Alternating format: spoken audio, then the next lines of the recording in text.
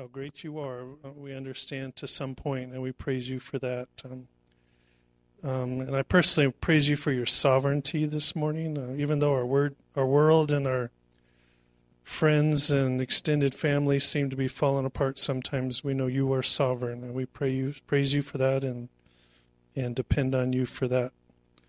We thank you for this time to come together to worship, to listen to your word, to listen to what you'd have us hear through Pastor Mike. We pray that you open our hearts and our minds and tune us to the way you'd want us through your word and your sermon today. So bless this time and bless this word and all the things that Mike's done to prepare for us this morning. In your son's name, amen. So, in the Pew Bibles, page 878, we're going to read Luke 19, verses 1 through 10. Page 878, or Luke 19, 1 through 10.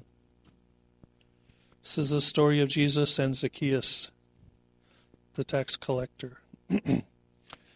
Verse 1, he entered Jericho and was passing through. And there was a man named Zacchaeus. He was a chief tax collector and was rich. He was seeking to see who Jesus was, but on account of the crowd he could not, because he was small of stature. So he ran ahead and climbed up into a sycamore tree to see him, for he was about to pass that way. And when Jesus came to the place, he looked up and said to him, Zacchaeus, hurry and come down, for I must stay at your house today. So he hurried and came down and received him joyfully. And when they saw it, they all grumbled. He has gone in to be the guest of a man who is a sinner.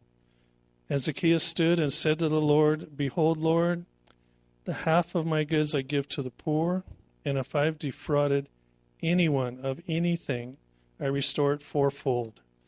And Jesus said to him, Today salvation has come to this house, since he also is a son of Abraham. For the Son of Man came to seek and to save the lost. This is the word of the Lord.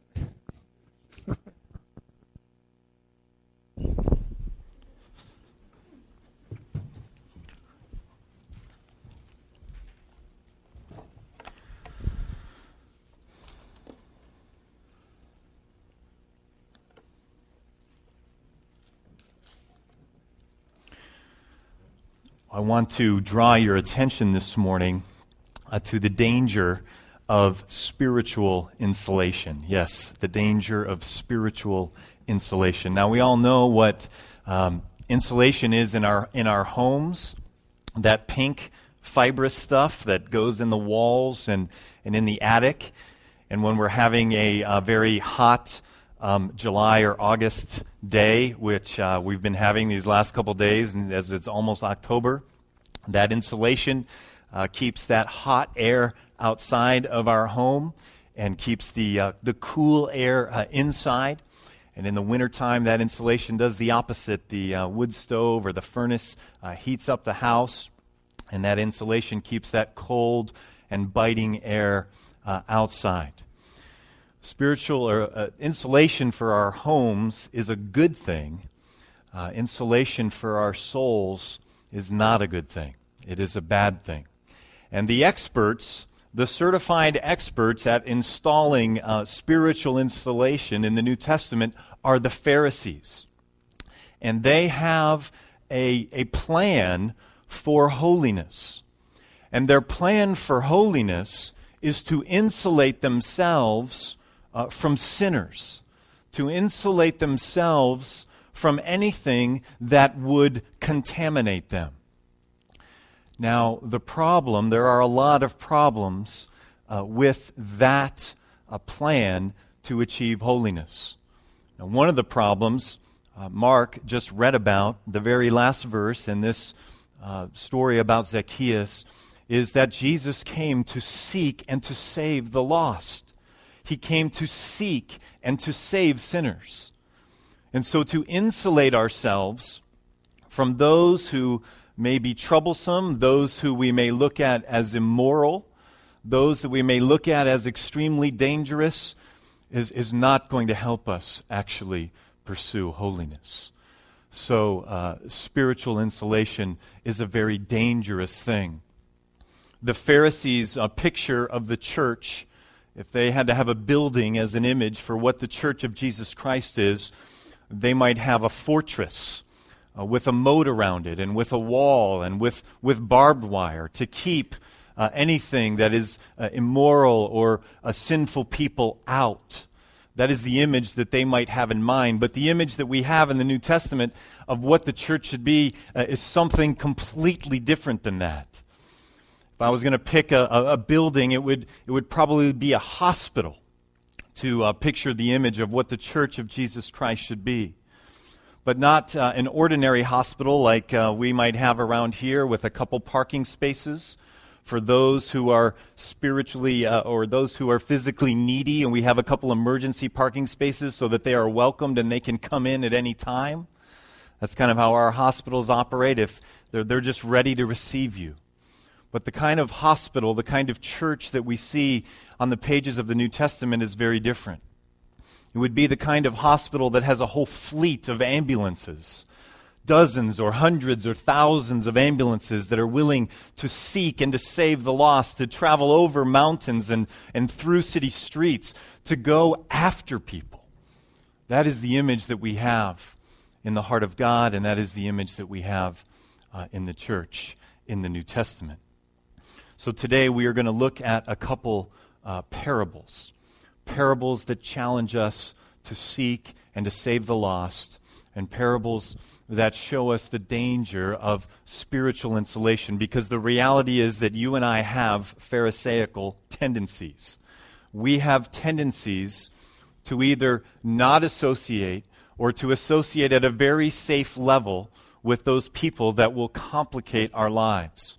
Whether it's someone that we just might totally avoid, maybe someone who's all tattooed up and a parolee, someone that we just want to cruise on by, someone who's just recently gotten out of prison, or whether it's just someone at work or school or in our neighborhood that is really annoying and is, although we wouldn't perhaps use the phrase out loud in our own minds, they fit into this category of sinner in the passage that Mark has just read. So we're going to look at these two parables, the parable of the lost sheep and the parable of the lost coin today.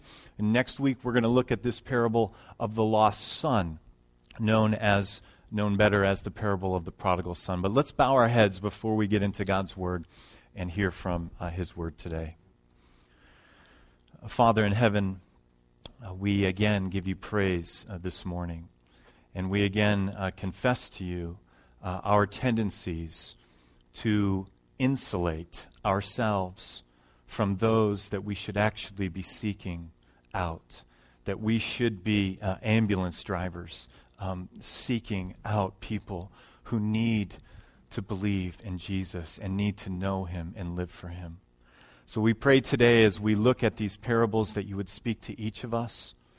I ask that you would bring people to mind, names to mind, people that we would be seeking after. But we ask, Lord, that we would see Jesus today and understand his heart as we look at his word. And we ask this in Jesus' name. Amen. Well, if you would open your Bibles to chapter 15 now. We just looked at just a few chapters beyond that, but turn back a few pages to Luke chapter 15. And as I've already mentioned, we're going to look at these two parables today. All three of these parables strategically arranged by Luke, by the Holy Spirit, with this emphasis of lost, the lost sheep, the lost coin, and the lost son. We're just going to look at the first two today. And the setting for all three of these parables comes out in verses 1 and 2. So this is foundational for understanding why Jesus is telling these parables with this emphasis of lostness. The foundation is in verses 1 and 2. So let's take a look at those.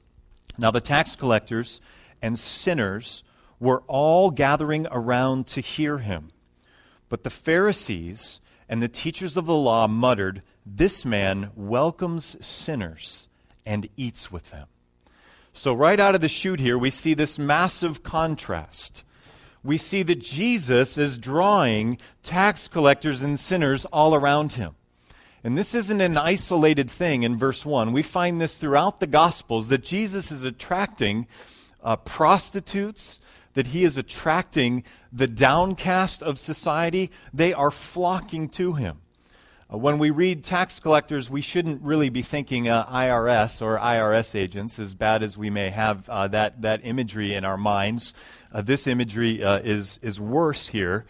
The tax collectors in this day would be the IRS combined with the mafia and combined with a massive greed and corruption. These were bad guys who cheated and who were looked down upon with great disdain, criminals. So these are the kind of people that are gathering around Jesus. He is a magnet for this kind of people. And if you're like me, the conviction begins to flow in our own minds and hearts. I am preaching to myself this morning as we read this, because we don't tend to be magnets for this kind of people. Unfortunately, we often have more in common with verse 2 than we do with verse 1.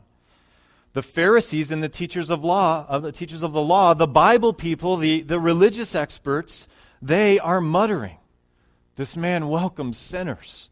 Look at who he's eating with." Because they are concerned with their own holiness. And the way that they thought they should achieve their holiness is by insulating themselves from anything that smacks of this kind of immorality. So this is the setting, this is the stage, this is the foundation for these next three parables, the three parables of the lost, we could call them. So let's look at the first parable. It's very brief. Verse 3, Jesus told them this parable. "Suppose one of you has 100 sheep and loses one of them. Does he not leave the 99 in the open country and go after the lost sheep until he finds it? And when he finds it, he joyfully puts it on his shoulders and goes home. Then he calls his friends and neighbors together and says, 'Rejoice with me. I have found my lost sheep.' I tell you that in the same way there will be more rejoicing in heaven over one sinner who repents than over 99 righteous persons who do not need to repent." So we have this beautiful parable of a shepherd. And in this parable, the shepherd represents, this one who is seeking after this lost sheep, represents God. Represents the very heart of God. We are kind of opening the Bible today and peeking in to the heart of God. And the heart of God, his heart, is the kind of heart that leaves the 99 who are okay in the open pasture, and he goes out and he seeks after the one that is lost. This is the heart of God. He tells this from the perspective of a shepherd who has 100 sheep. That would be a modest shepherd in the first century. 200 sheep would be kind of an average amount of size of flock. 300 would be someone that was well-to-do. So this is a modest shepherd in this parable, in this imagery. But it's unmistakable that his heart is full of love, that his heart is full of compassion, and that he will go after this lost sheep. When he finds this lost sheep, he rejoices, and he brings this back, and we see what is going on in the heart of God, what is going on in heaven with this expression, the summary verse in verse 7. I tell you that in the same way there will be more rejoicing in heaven over one sinner who repents than over 99 righteous persons who do not need to repent. So our emphasis is often on the 99. Our emphasis is often on ourselves and on our gathered church and on our small groups, and that's all important, and that's all a different sermon to emphasize that. But this here we're seeing is the heart of God, and the heart of his people who are going to follow him is to go after that lost one. So that is the first parable. Let's take a look briefly at this second one, beginning in verse 8. In case we missed the theme in the first parable, we get it in the second. Verse 8, "Or suppose a woman has 10 silver coins and loses one. Does she not light a lamp, sweep the house, and search carefully until she finds it? And when she finds it, she calls her friends and neighbors together and says, "Rejoice with me, I have found my lost coin." In the same way, I tell you, there is rejoicing in the presence of the angels of God over one sinner who repents. So again, we see a very similar parable. We see the heart of this woman searching for this lost coin, again, reflecting the heart of God, searching for that person who is lost and who needs to repent. So the two primary themes that come across in both of these parables are repentance and joy. Repentance and joy, and that there is more rejoicing in the heart of God with the angels of heaven when one repents than 99 who are just doing fine. We see in this second parable this emphasis on searching. Again, we have a picture of a modest household, of a modest person, modest income level. This house probably has no windows. This house is probably made of stone. And so she lights a lamp and she gets after it and she finds this. And when she finds it, we've all had this experience before where we've lost something and we find it and we're so excited. And she calls a party together to rejoice this. This all emphasizing the heart of God going after the lost. Now let's talk just briefly about how the Pharisees and how we also get off track. The Pharisees are the Bible people. They know the Word of God. How are they so off track here? Well, the Pharisees would point to verses and passages like Psalm 1:1. Blessed is the man who does not walk in the counsel of wicked, or stand in the way of sinners, or sit in the seat of mockers. See, this isn't what we're supposed to do. They'd point to Psalm 1. And the New Testament Pharisees, we have those tendencies. They'd point to passages like 2 Corinthians chapter 6. Do not be yoked together with unbelievers. For what do righteousness and wickedness have in common? Or what fellowship can light have with darkness? What harmony is there between Christ and Belial? What does a believer have in common with an unbeliever? What agreement is there between the temple of God and idols? For we are the temple of the living God. As God has said, I will live with them and walk among them, and I will be their God, and they will be my people. Therefore come out from them and be separate, says the Lord. Touch no unclean thing, and I will receive you. Let's build the fortress. Let's get the insulation. Here's our verses. This is the tendency of the Pharisees, and this is the tendency of spiritual insulation. So what do we do with these passages? What do we do with these passages? Well, I think the first verse of this passage that's on the screen is really important, which says, do not be yoked together with unbelievers. These passages are not contrary to the whole host of other passages that call us to seek and to save the lost. They can go together. One commentator has paraphrased it this way: you must not get into double harness with unbelievers.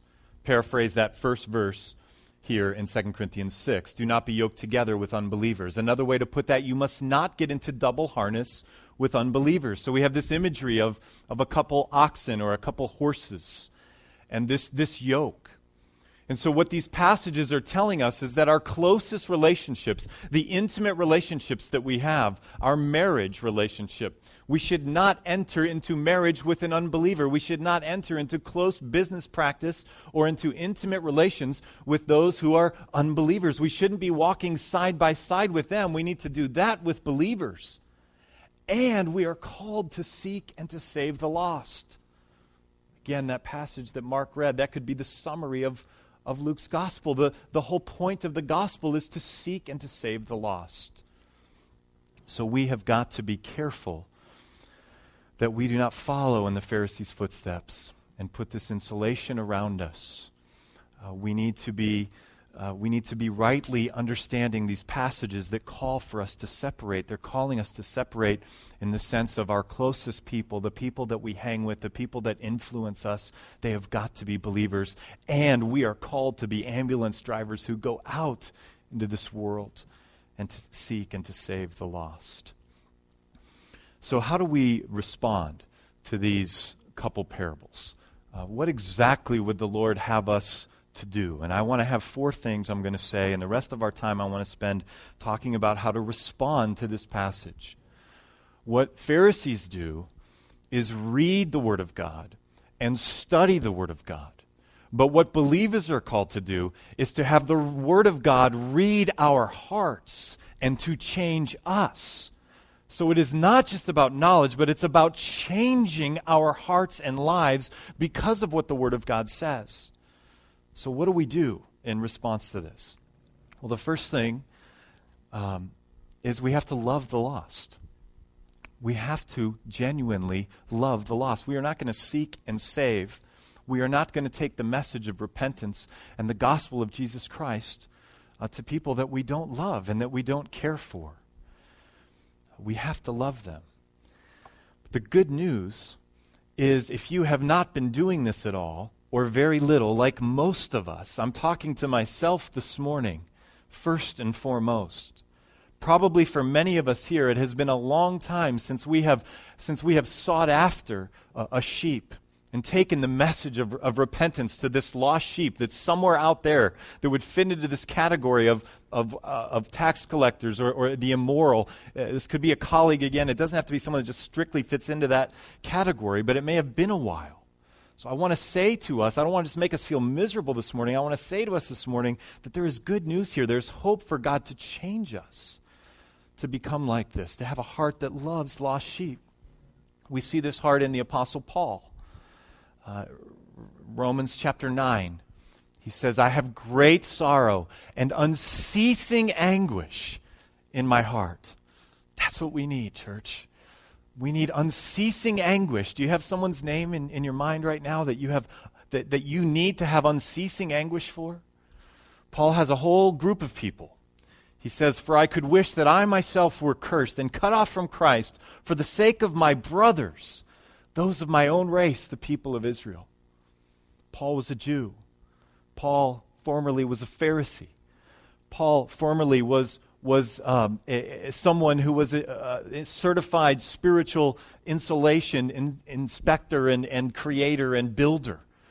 And he went beyond that. He was a persecutor of the church. But God did something in his life. And he changed his heart, so he had unceasing anguish for the Jews. And he's basically saying here, I would rather give up my salvation. I am willing to give up my own salvation if I could see these Jews who've rejected Jesus as the Messiah come to believe in him and be changed. I would give up my own salvation.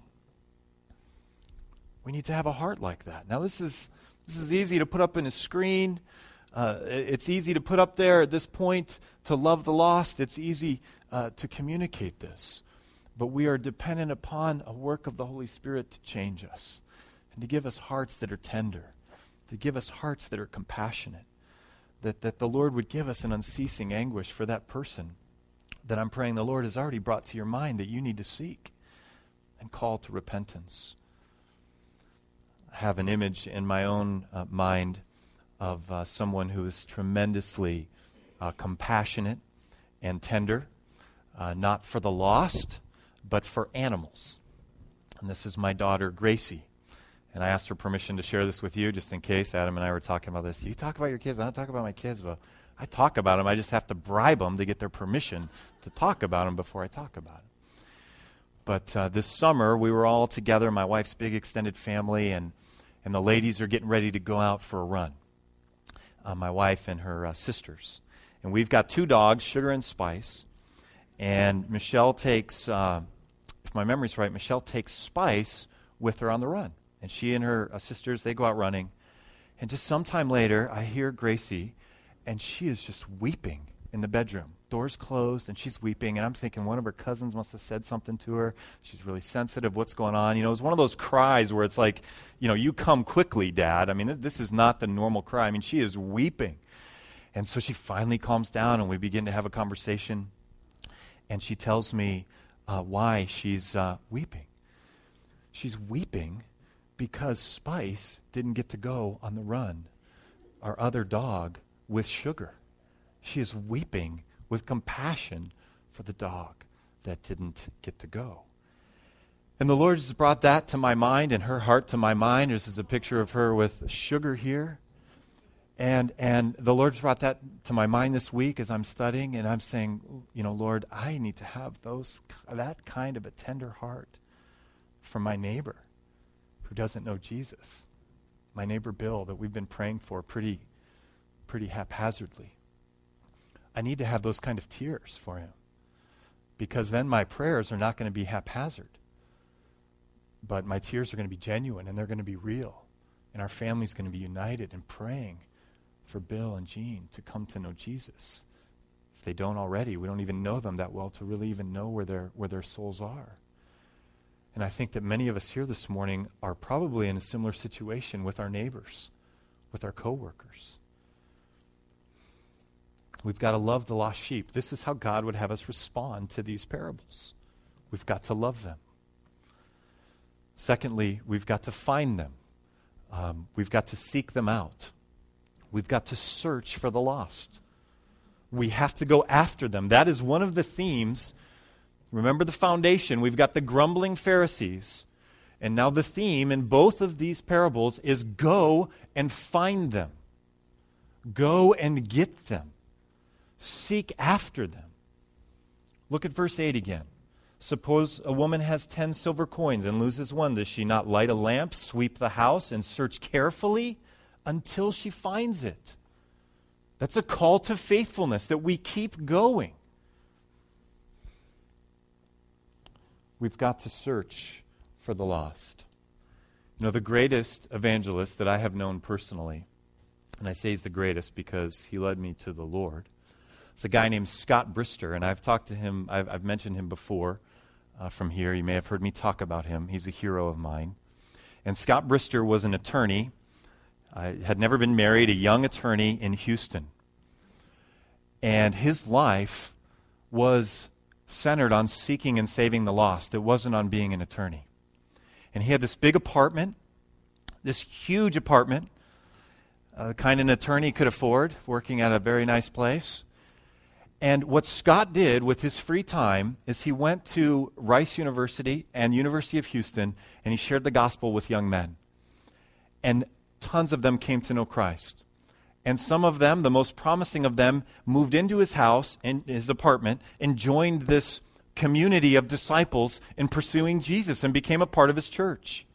I mean, I've just never really even seen anybody do anything like that. This isn't Jesus, this is an attorney, but he's basically just living out the mission of the gospel, the purpose of the gospel, to seek and save the lost in a beautiful way, and he reached me. And I was just down there visiting. I didn't live in Houston. I was visiting a friend. It was 1987. I was a senior in high school.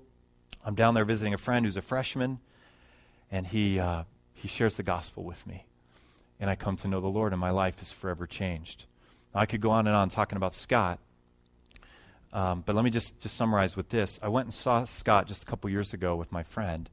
We hadn't seen him in 20 years. And Scott led so many people to the Lord. He remembered us. He knew us well. It wasn't that he had forgotten us, but he had led so many people to Christ that he had forgotten that he had led my friend Greg and I both to the Lord, both of whom were later called to ministry. He led so many people to the Lord, he didn't even know, who all he's done that with. Now, why do I share that? To make us feel miserable? Because none of us are like that. That's not why I'm sharing that, right? I'm not like him, and you're probably not like him. If you were, our church would look different, right? And we would know about this. None of us quite have that gifting and that management ability and that kind of vision. Nobody here that I know of has that. So I'm not sharing with that to make us feel miserable. In fact, I'm sharing this story in part to say one of our problems is we hear stories like that and we think, well, I'm going to leave the seeking and the saving and the lost part to guys like Scott Brister. But the Bible doesn't leave that as an option for us. The Bible is calling us here in these parables and in so many places to seek and save the lost. But we're not going to probably do it, most of us, like Scott Brister did. We're going to do it in different ways. And so I want to point us to one other person, a guy some of you may have heard of, a guy named William Carey, another modest person. He, from England, was a cobbler, shoe repairman. But God had given him a heart to seek and save the lost in India.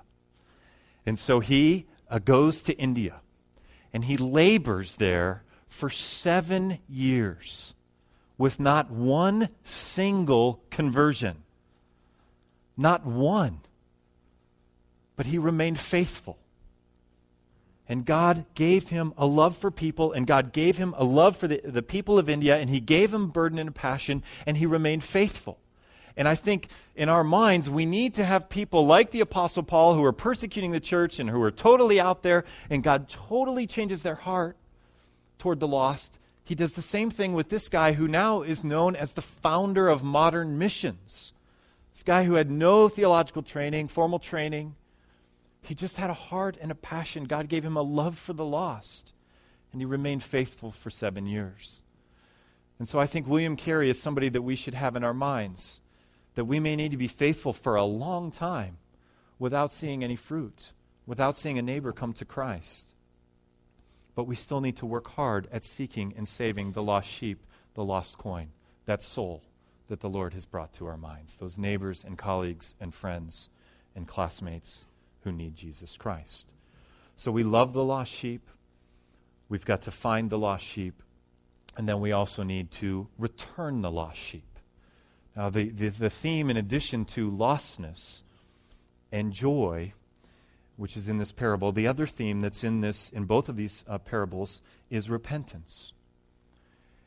And some of us, we do well at living the Christian life. Those people that we know who are without Christ and without hope, they know we're believers. They know we have different standards, perhaps. They know that we love Christ. They know that we're kind. They probably trust us. But many of us don't go to that next place where we would ask them to trust in Christ, where we would have a conversation, where we've prayed and we've asked them to meet us at Starbucks or to go for a walk or to go for breakfast or lunch or whatever, and we would just look them in the eyes and say, what is keeping you from repenting, of living for yourself and turning your life over to Christ? Would you be willing to pray and do that right now? And believe it or not, when we do that, some of us have never done that in our lives. When we do that, not always, but sometimes they say yes. They say yes. And then there is rejoicing in their life and in our life, and there is a baptism, and there is a whole new orientation of life. That's what happened in my life. That's what happened in many of your lives. And so we need to actually bring the gospel, a message of repentance and faith, to those who are lost. I love this imagery in this parable of this lost sheep around the shoulders, being brought back to the 99, who the shepherd also loves the 99, but his heart is for this lost one, and he's bringing that lost one back. And I do have an image in my mind. A couple of you may have an image in your mind. I'm looking at Keith and maybe a couple others of you. This isn't a sheep, but I have an image. I'm going to show you a picture of someone in our congregation here with a puppy around his shoulders here. Randall, again, a picture of tenderness and compassion. So we're on this long hike. This picture's from a couple years ago, and his dog is just losing it and limping and behind us. And Randall, with his compassionate heart, gets that dog and throws him over his shoulders and is carrying Sky back home. And then this image again just comes to my mind as I'm reading this parable. I do have to confess that I'm more likely to hop onto my dog's back than I am to put my dog over my shoulders if I'm hiking out in the backcountry. But we need to have this gospel message where we ask someone to believe and to repent. And we also need to have this heart of love. This is what we see here, a heart of love for the individual. This personal relationship with Jesus Christ. This is what we emphasize in churches like ours. And sometimes people point fingers at us and say, oh, an individual relationship with Jesus, where do you find that in the Bible? We find it right here. We find a God who has a heart for individuals, to seek and to save them, and to nurture the individual to go after. That is his heart.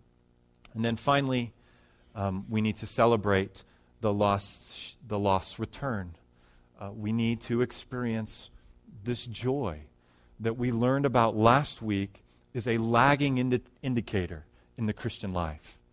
We learned last week if we want joy, we don't actually seek after joy, but we seek after Jesus Christ.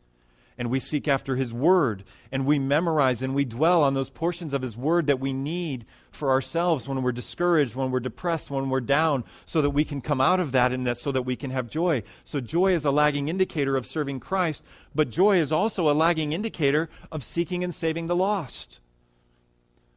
So part of the way that joy comes about in the believer's life, the way that there is rejoicing in heaven and rejoicing in the church and rejoicing in our hearts, is when we see the lost coming to know Him.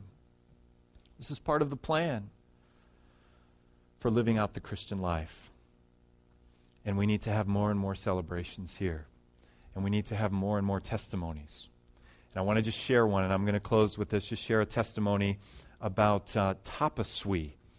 You don't know what tapasui is, that's not a famous food dish, but tapasui has been attending our church the last few weeks and months. She texted me this morning. She couldn't be here today. She's not feeling real well today, but she was going to share her story with you. And so I'm just going to briefly share her story with you and close with joy in our hearts. This is a young lady who grew up Hindu, and she is a lost sheep.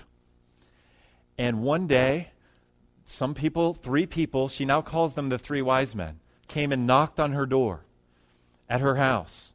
She doesn't know them from anybody. Turns out they're students from the Weimar Institute, and they are coming to share the gospel. And they come and they share the gospel with her, and they say, well, can we come back? And they come back, and she and her mother sit around God's Word as they open it and share the gospel with her. And her life is completely changed. She comes to know the Lord Jesus. She was attending down at Granite Bay at the Seventh-day Adventist Church down there with them. She's been attending here the last few months. Her life has been transformed and changed. There has been rejoicing in heaven. I'm trying to think of the things that she was going to share with you today. But here she is, just out there. She's just out there. There's lots of churches that are functioning. We've got our parking spots for the guests to come in. But the image that we have in the New Testament is that we're to be ambulance drivers going out to them. And we're not all going to go and knock on doors, but we all have people that we can go and we can share the gospel with and see their lives changed and rejoice. We are able to do that. God is looking for us to be faithful. And He's looking to give us, through the power of His Holy Spirit, a love to do that same thing. Let's bow our heads and ask Him to do that in us. Father in heaven, God, we thank You for Your Word. We thank You for Your heart, that You seek and save the lost. We thank You that You've helped us to see our Pharisaical tendencies, our tendencies to insulate ourselves from others who we might think of as overwhelming, as immoral, as just problematic, as just a nuisance. Lord, free us from that. Free us from a theology that says we're going to be contaminated. Help us to take the light of the gospel where it has not been. Lord, I pray specifically for those of us who this is just a terrifying thing, this is just a nervous thing, that You would free us from that, and that we would have joy, and that we would have passion to talk very simply about the love of Jesus and His call for repentance and His call to faith. We pray that You would help us to do that and to remain faithful until we find the lost sheep, until we find the lost coin, until we have rejoicing. Lord, I pray that right now that there would be individual names that would be coming to mind, and that we would not cease, like William Carey, if it takes 7 years, whatever it takes, that we would seek to find, that we would keep seeking until we find, and then we would rejoice. We ask this in Jesus' name. Amen. Let's all stand together.